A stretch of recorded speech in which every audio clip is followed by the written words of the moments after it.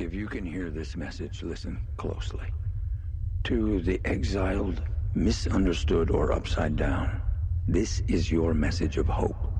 When problems come, use them. When enemies persecute you, love them. These struggles are a fire, refining you into gold. Look around. You are not forgotten. You are not alone. Challenge what is expected of you. This world is not your home. You are different. Today we're launching into a brand new series called Different. Over the next few weeks, we're going to be looking at the book of 1 Peter and see how God is calling us as Jesus followers to be different from this world.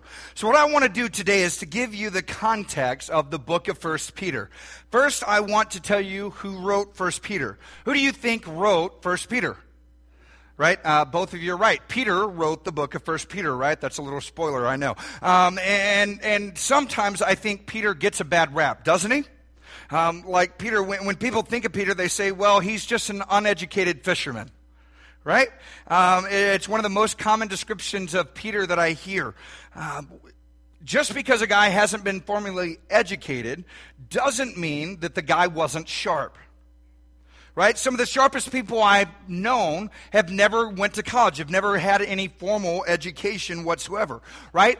Peter was a businessman. He was a fisherman. He was a tremendous leader. He was passionate. He was bold. In fact, when you read his writings in 1 Peter, he deals with some incredibly weighty and heavy theological issues. Right? He was writing to a group of hurting Christians, and he talks about things like foreknowledge. He talks about divine election. He talks about sanctification. He talks about obedience. He talks about the blood of Christ. He talks about the Trinity. He talks about revelation. Right? If you study Peter, there are two big themes that emerge. You'll see them over and over again. Is that he talks about the hope that we have in Christ, and then he tells us to be different from the world. To give you a little bit of context, let's talk about when it was written and what was going on in the world, because it's important to understand that to really grasp the meaning of what God wants us to live and to do through this book. 1 Peter was written somewhere around the years of 60 and 65 AD. We're not exactly sure when, but this was during the reign of a very evil and corrupt ruler named Nero. Now, if you don't know much about Nero, let me just paint a picture for you. This guy killed his mother. He killed his first wife, and he most likely killed his second wife. The guy was so twisted that history believes that he actually burned the city of Rome. And what we do know is that in July of 64 AD, this big fire broke out, and it burned for 6 days uncontrollably, and they couldn't put it out. On the sixth day, they put it out. Then it reignited, burned another 3 days, and history believes that Nero started the fire because he had this insatiable lust to build, and the Senate wouldn't let him rebuild, so he just burnt everything down so that he would have to rebuild it. Now listen, that didn't go so well for him because people started to blame him for burning Rome, so he decided to blame this little group of very passionate, already hated people known as Christ ones or Christians. They were Jesus followers. He said they did it, and so this already persecuted group was persecuted brutally in this season in which Peter was writing this letter. Just to give you an idea of what Nero and how sick he was, among the other things that what he did is he actually put animal skins on Christians. He put the carcasses of animal skins on Christians, like dead animals. He put the skins on them, and he put them in a cage, and he unleashed these packs of dogs into the cage and would watch them maul them and destroy these Christians as he would sip wine and drink this in as entertainment. The guy was so sick that he would take Christians, and you'd have to understand that these are real people just like me and you that love their families, and he would dip them in hot wax, and he would put them on a tree and tie their hands behind their back, and he would essentially make human candles out of them. And he would light them up and throw these parties around these suffering Christians. This is the context in which Peter was writing when he wrote the book that we're about to read. So who is this message for? Listen, this message is for two groups of people. This message is, number one, for people in this room that are hurting right now, who have questions that are unanswered, who are going through a trial. You're enduring something difficult. It might be a financial trial. It might be the loss of a job. It might be some kind of health issue. It might be a tension in an important relationship. It might be your children that are moving in a direction that you don't want. It could be emotional. It could be an addiction. It's some sort of trial. Maybe you're going through a difficult time. This message is for you.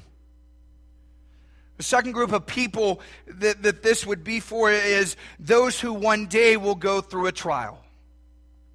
And the truth is, that would be all of you, right?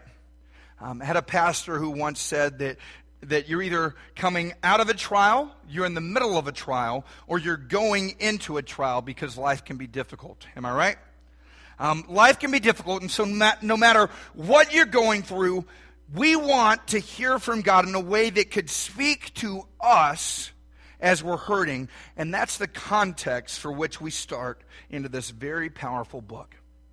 So if you have your Bible with me, open it up to 1 Peter 1, and it starts this way. This is a letter from Peter, an apostle of Jesus Christ. I'm writing to God's chosen people who are living as foreigners. Now everybody say that out loud. They are living as foreigners. In the provinces of Pontus, Galatia, Cappadocia, Asia, and Bithynia. The Greek word that's translated as foreigners is translated in many ways depending on what Bible that you've got. The word is translated as exiles, as sojourners, or aliens, or strangers, or foreigners. In other words, Peter is saying that you need to understand and remember that this is not your home. If you're a follower of Jesus, you're a stranger to this world. You're a sojourner. You're just passing through. You're an alien. This isn't your final dwelling place. You're a heavenly creature, serving a heavenly God, passing through this temporary world into an eternal dwelling place where one day you will be with God. If this world is not your home, therefore you will be different from this world. For those of you that are followers of Christ, what does this mean? It means that you're going to have different values than those around you. Means that you're going to have different morals than other people. You're going to have a different belief system. You're going to be different as a mom. You'll be different as a dad. You'll be different as a husband. You'll be different as a wife. You'll be different in the way that you raise your children. You'll be different in the way that you relate to people. You'll be different in how that you deal with someone who mistreats you. You'll be different in the way that you invest your money. You'll be different in the way that you spend your time. Why? Because this world is not your home. You're called to be different. And in our message today, we're going to look at what Peter is going to show us, that if you're in the middle of a trial because this world is not your home, you can have a different kind of faith when you go through something incredibly different. That's what I want to do today, is look at the words of this very powerful book, and we're going to look at different faiths in trials. Remember who Peter is writing to in 1 Peter 1, verse 6 and 7. Almost would appear shocking when you understand the context, right? He says this to hurting Christians, so be truly glad. 1 Peter 1, 6. So be truly glad. Wow.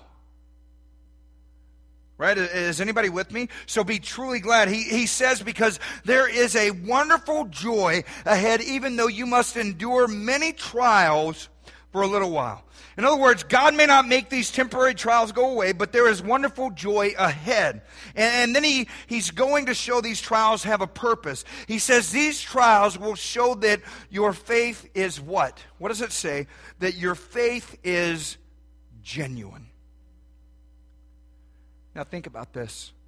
These trials will show that your faith is genuine. If there is such a thing as genuine faith, then what would the opposite be? If there is genuine faith, then there also must be false faith, right? In fact, this is honestly my greatest concern with the Western world in the Bible Belt, like where we live, because it can be so easy to be a Christian that I believe that many people would call themselves Christians, but they're not at all. It's a false faith. If there's a genuine faith, there also is a false faith, and it's my great fear. It's a great fear that there are many of you who are in church semi-regularly that you believe you're a Christian, but your faith is not real. Can I be that direct with you this morning? Let me show you 3 different types of false faith this morning. If you're taking note, the first one would be what I would call an inherited faith. Right? This is what some of you might have. This is where we go like this. If we're talking, we might say, well, my mom was a Methodist and my dad was a Baptist, and we go to church some, Christmas and Easter and a couple other times. So obviously I'm a Christian, right? I'm not a Buddhist, I'm not a Muslim, so I must be Christian. My parents were, my grandmother was, and it's an inherited faith. But it's not your faith. For example, I talked to a 19-year-old guy, and he said that he grew up in church every Sunday, every Wednesday, always in youth group, and he said that now that he's off to college, he's not really sure that he believes all this stuff. What's he saying? That he had an inherited faith. It was his parents. It wasn't his, and that would be perhaps where some of you are right now. It's not genuine. It's not really yours. Second type of faith is what I would call shallow faith. It's a shallow faith. Jesus talks about this in the story that he told in Matthew chapter 13. You can read about it if you want. He said a sower or a farmer went out to sow some seeds, to plant some seeds, and he said that some of the seeds took root and a little plant sprung up. The roots didn't grow deep enough, and it was a shallow faith. So Jesus said that when the worries of life and the deceitfulness of wealth and the love for the things of the world came along, it choked out the little plant and it died. Why? Because the roots weren't deep enough, and that again is where some of you are. In fact, if I can be just real honest, I don't want to be a prophet of doom or anything, but the truth of it, I believe that some of us in here 6 months from now, some of you that are happy to be here today, some of you that are glad to be here today, 6 months from now, you're not going to be here.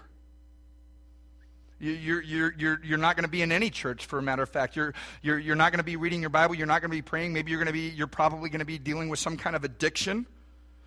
There's going to be absolutely no spiritual power, no spiritual victory in your life, and there's going to be, and unfortunately, it's probably absolutely and completely true. I don't like it, but I've seen it over time, and for those that have a shallow faith, that's what happens. We're there for right now, and we're like, ooh, look at me, I'm really spiritual, and then 6 months later, everything dies. Why? Because something bad happened in our life, and we see that we have fallen to the wayside. Right? You're here right now, you're kind of excited. Listen, let me explain it this way. People confess things to me all the time. Right? Anybody ever had people confess things to you? Do I look like a Catholic priest? No, I don't. Right? Strangers even confess things to me. And it's really weird sometimes. Really, sometimes they vomit all over me. Like, look, I like the Catholic faith. I respect it, but I'm not a Catholic priest. I don't look like a Catholic priest. I don't wear one of the collars. But sometimes they just tell me things. And the truth is, a lot of pastors face this. A pastor, I heard a story recently, and a pastor and his wife went into this restaurant, and a 19 or 20-year-old waiter came up to him, and he was really excited to see them. And he was like, oh my gosh, you're my pastor. I love you. Oh my gosh. I love your church. We go all the time. Right? And this kid just started confessing. He was like, okay, I'm lying. I haven't actually been in 2 years. Well, I haven't been. I was going, but I got so busy. I've had debt, and I've got school, and I had to work. And I can't go to work. I've got to work on Sunday mornings, and I know there's a Sunday night, and I don't go on Sunday night. Why? Because I'm living with my girlfriend, and I feel so guilty because we're smoking pot. And the pastor's like, whoa, look, kid, we just want to order some appetizers, right? And this kid just started confessing. Right? And so the pastor goes, hey, wait, stop. You want to be close to God, right? And of course the kid goes, yeah, I want to be close to God. And he said, then come Sunday night. But listen, just coming Sunday night isn't going to be enough. You need to get connected. You need to get plugged in. Because how many of you guys know in order to get plugged in, to get something that's going to take root, you got to do something more than just show up to a church service on a Sunday. Man, it got quiet in here. This is the quietest I've ever heard you guys. So you know what he said? He said, you need to get plugged into some life groups. Man, does that word sound familiar? Life groups. Right? Listen, that's why we do life groups. Because we want you to get plugged in. We don't want you 6 months from now to be struggling and to be by yourself. Listen, because it stinks to struggle by yourself. This life is not meant to be done alone. It's meant to be done in community with other people who can hold you, wait for it, accountable. We don't like that word, do we? Well, they're being legalistic. Look, it's only legalistic if they're telling you you're going to go to hell and you're going to lose your salvation. It's not legalistic if they're telling you probably shouldn't be out getting drunk on Saturday night and then showing up and leading worship on Sunday morning. Now, by the way, just for the record, nobody on our worship team does that, okay? Just in case you were wondering. But can I tell you there's a standard there, and can I tell you it's okay to begin to hold people to a higher lifestyle, a higher standard. Why? Because Jesus called us to a higher standard. Listen, it's the reason we do life groups. I really believe that it's the purest form of church. Why? Because the disciples all the way back in the book of Acts met in churches, or not met in churches, they met in houses. Okay, they got together and they did life together. Listen, starting this Wednesday, I feel so convicted about this and so passionate about it that starting this Wednesday night, if you're not involved in youth or you're not involved in kids ministry serving those areas, and listen, if you're serving those areas, keep serving. But if you're not and you're just dropping kids off, or you're like sitting here Wednesday nights going, well, crap, I don't know what to do. Like I'd come, but there's nothing for the adults. Guess what? Show up 6:30 at our house. I'm going to be doing a life group every Wednesday night, and we're going to be doing that, and we're going to be doing life together. So show up. Why? Because it's important. Why? Because what's going to happen is we're going to begin to do life together. And listen, I know that there's an argument that you're going to have, and your argument is, look, if I go, there's going to be weird people there. And can I tell you, yeah, there is, right? There's always going to be weird people in life groups. It's a principle. Y'all didn't know this, but it's a principle, right? There's always a weird person in a life group. There's always one. If you say there's not any weird people in my life group, there is. There's always one. If you're trying to figure out who the weird person in your life group is and you can't figure out who it is, it's probably you. Listen, you're going to have to deal with weird people all of your life. And you're going to have to learn how to forgive people that hurt you, and you're going to have to deal with things that you don't like. And you're going to have to move yourself. You're going to have to move out of self into others. And you get into a community where you're studying God's Word, and you're praying for each other, and you're caring for each other. And when you start to stray, people are going to be like, no, get back here, get back here, get back here. We're followers with Jesus, and your roots are going to begin to grow deep. Okay? Listen, this is one of the most important things. Listen, because there's somebody here. You need to hear this, okay? You're here, and you've come, and you're kind of in, you need to take this step forward because before the devil takes you out. Let me say it again. You need to take this step forward before the devil takes you out, because I don't want you 6 months from now fighting some kind of addiction. Your marriage is screwed up. The kids are hurting. You're doubting. You're far from God because you need strength from God's people. Listen, church is not listening to a podcast. Church is the body of Christ where we gather corporately to worship God, strengthening one another to attack the world with the love of Jesus. Listen, this really matters to God. Jesus died for the church. He's returning for the church. He said, I will build my church. The church matters to Jesus. Therefore, it has to matter to us. We're not going to have shallow faith. The third thing is conditional faith. It's those who would say, I believe in God, I love God, I love God, I believe in God as long as things are going my way. Right? This is some of you. You know people like this. I talked to a guy that said this recently. He said, my wife left me, I lost my job. How can I believe in a God who would allow that to happen? Listen, that's a conditional faith, and that's a false faith. There are those of you that have a false faith, and I believe that God has brought you here today to change that into a genuine faith. Listen, trials can reveal the depth of your faith. Trials can reveal the depth of your faith. If you're going through a difficult time, and some of you may say, well, my faith is being tested right now. My faith is being tested. How is it that God uses our trials? How is it that God uses our trials? I believe it's in two different ways. Number one, our trials reveal your faith. Our trials reveal your faith. Let's look again at 1 Peter 1:7. These trials will show that your faith is genuine. I love to say it this way. A faith that's being tested is a faith that can be trusted. Okay? A faith that's being tested is one that can be trusted. In fact, that was Peter. He had been tested. He had even failed a little bit. He had been strengthened, regrouped, redeemed, made new, and he was completely transformed. In fact, let me show you back maybe 25 years prior to when Peter wrote the book. So go back a couple of decades, and he had this conversation with Jesus that was recorded in Luke's Gospel, Luke 22, verse 31 and 33. Luke 22, 31 and 33. Jesus said to him, Simon, Simon, Simon Peter, Satan has asked to sift you like wheat. In other words, Satan wants to test you. Satan wants to see what you're made of. Listen, don't ever think for a moment that your spiritual enemy is not scheming to take away from the things of God. Don't ever think for a moment that he's not attacking. Satan wants to sift you as wheat. He wants to test you. What are you made of, Peter? And so Jesus says, but I have prayed for you, Simon, that your faith might not fail, because trials reveal your faith. And when you have turned back, in other words, when you're not always going to get it right, Peter, but when you have turned back, strengthen your brothers. How did God use the trial to transform Peter?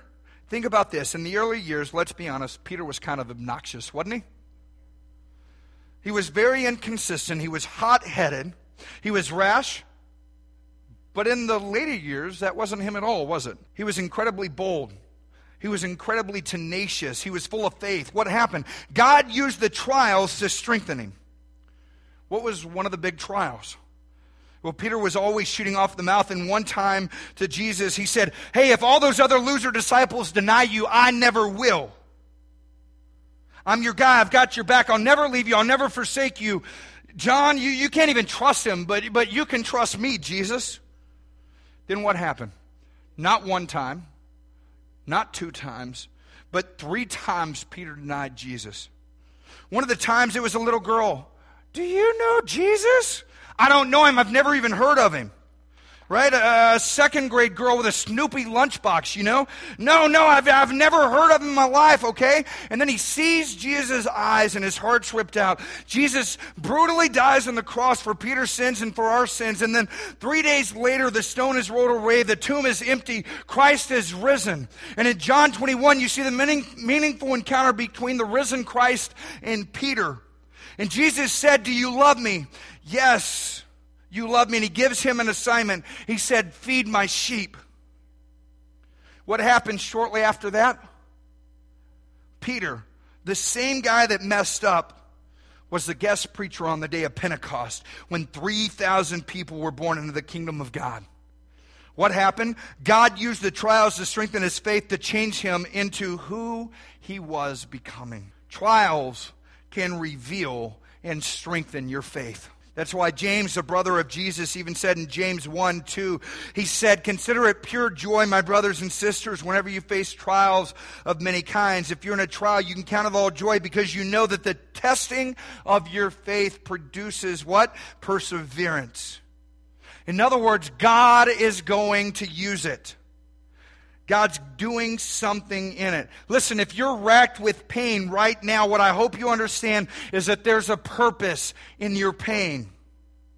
Listen, my God will never waste your hurt. He's always working in it. He's always for you. He loves you, and he is always good. Trials reveal your faith. The second thing that I hope you see is that trials can draw you closer to God. Trials can draw you closer to God. 1 Peter chapter 1, verses 8 and 9 tell us directly, and I want you to watch the power of the language. The imagery that Peter uses, he says, "You love God even though you have never seen him. Though you do not see him now, you trust him." And watch this. He says, now remember who he's writing to. These are the people that you know, maybe their cousin just got burned as a candle the night before. Okay, that's how dark it is. He says, "And you rejoice with a glorious, inexpressible joy." Did you catch that? A glorious, inexpressible joy. You know what kind of joy that is? That's a joy that could only come from heaven. It's a joy which we don't have the words for in human vocabulary to adequately describe the heavenly emotion that settles on our soul, that calms our mind, that gives us peace beyond our human ability to understand. But even though you're grieving, even though you're hurting, even though you're afraid, even though it's dark, even though they may be coming to get you, you can still have this glorious, inexpressible joy. And then he says, the reward for trusting him will be the salvation of your souls. The reward will be the salvation of your souls. Notice this. That is what we call the gospel. What is the gospel? It's the good news of who Jesus is. What I hope you understand is that the good news is not that God saves us from our trials. The good news is that God saves us from our sins. And somebody help me get this point across because it's really good news. God never said that I'm going to deliver you from all your troubles. He never said that you're not going to have migraine headaches. He never said that you're not going to have financial difficulties. He never said that you're not going to have that person that drives you crazy at work. He never said any of that. In matter of fact, Jesus said quite the opposite. In John 16:33, Jesus said that in this world you will have trouble, but take heart, for I have overcome the world. The good news is not that Jesus saves us from our trials. The good news is that he saves our souls and forgives our sins. That's the best news of all times. That someone would say, but Pastor Jason, but God will never give you more than I can handle. Right? God will never give me more than I can handle. Listen, that's a perversion and a twisting of Scripture. That's a misinterpretation of verse that says that God will never let you be tempted beyond what you can bear. The Bible never says that God won't give you more than you can handle. I'm absolutely convinced that God will often allow you to have more than you can handle because it teaches you to depend on him. When you're hurting, you draw close to him. When you're desperate, you call on him because, let's be honest, for those with the false faith, the moment that life is okay, you don't need him. You just do life without him. I'm convinced that there are times when God will allow you to be weak because in your weakness, his strength is made perfect. God will allow you to get to a place where you are so low that all you can do is look up to him and you will find him and he will be good. And when you press into him, you can experience a glorious, inexpressible joy. And this morning, I want you to hear a testimony on this. A pastor that I have followed for many years. Some of you might have heard of a little church called Life Church. Craig Rochelle is the senior pastor there and has been in the midst of some trials over the last few years. And I want you to hear his take on some of this inexpressible joy. I can't tell you how many times that I've been back in my little room getting ready, fighting off the tears in the last year, and just come out and preach my brains out and go back and hurt. And let me explain to you why. And those of you who are on the inside, meaning you don't have shallow faith, but you come to worship nights. If you were at a worship night, Amy and I stood up here and cried before. Actually, I cried, and she stood there strong. I blabbed, this ugly cry. I talked to you about my daughter, Mandy. And she's my second daughter. She's 21. She got married when she was 20. I told her it was entirely too young to get married. I almost forbid her, and she told me that was how old her mom was when I married her. I'm like, okay, fine. Right? And she married a great guy. We love him dearly. And let me show you some pictures of Mandy just so you'll understand. This was my, I took Mandy to Denver. It was my last trip with her alone before she got married. And this is her husband, James. Great, great guy, youth pastor at one of our churches. And this is Mandy at the Mayo Clinic, where she just was a couple of weeks ago. And the reason she was at the Mayo Clinic is because right before her wedding, a year and several months ago, she got mononucleosis. And she never recovered. She got over mono, but her body never recovered. And so she can come to one church service on some weekends. She couldn't come to two. She can go to the grocery store one day, and she has to stay home the next day and rest. And so we looked at the best doctors. And they couldn't diagnose it. We don't know what's going on. And so we thought, another month surely, and she'll get to go back to work. Another month, surely she'll be better. Another month, surely her body won't be racked with pain. Another month. And finally, I'm like, man, this could be really, really serious. And I said, I'm paying and you're going. Get on a plane with your husband, go to Mayo Clinic, and we're going to have the best doctors in the nation check you out. So this is weighing on me. The night before that we finally got a diagnosis, I had a dream that Mandy died. Okay? And so I went in the other room. I didn't tell Amy. I just cried. I texted her at 5 a.m. Are you okay? She didn't respond. It's 5 a.m. She's asleep. Like, respond. Finally she did. And this has been weighing on me like that. And so she got a diagnosis, and the really good news is that it's not life-threatening, which was our real fear. Okay, we praise God for that. And so we have a plan, and the doctors tell us it could take years, but we think we can get her back to a good and healthy place. And I believe in a God that it can do miracles. I believe it'll be faster than years. I still have faith.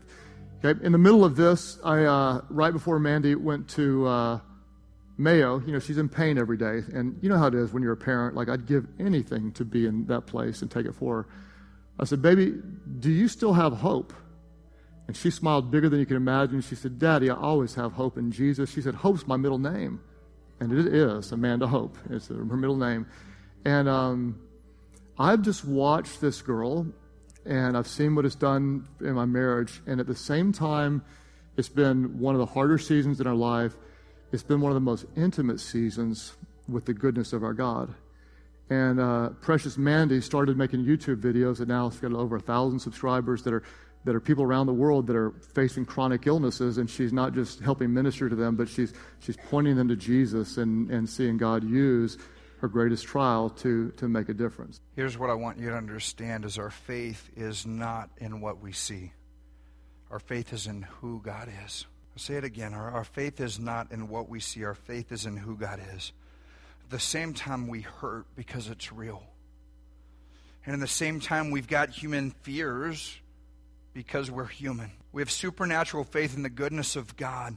And I want you to understand is that in the midst of trials, in the midst of some news yesterday for my family, in the midst of a potential diagnosis, there's an inexpressible joy. My dad called me yesterday, and my dad's been having health issues for about a year now, and we'll have an appointment with an oncologist this week.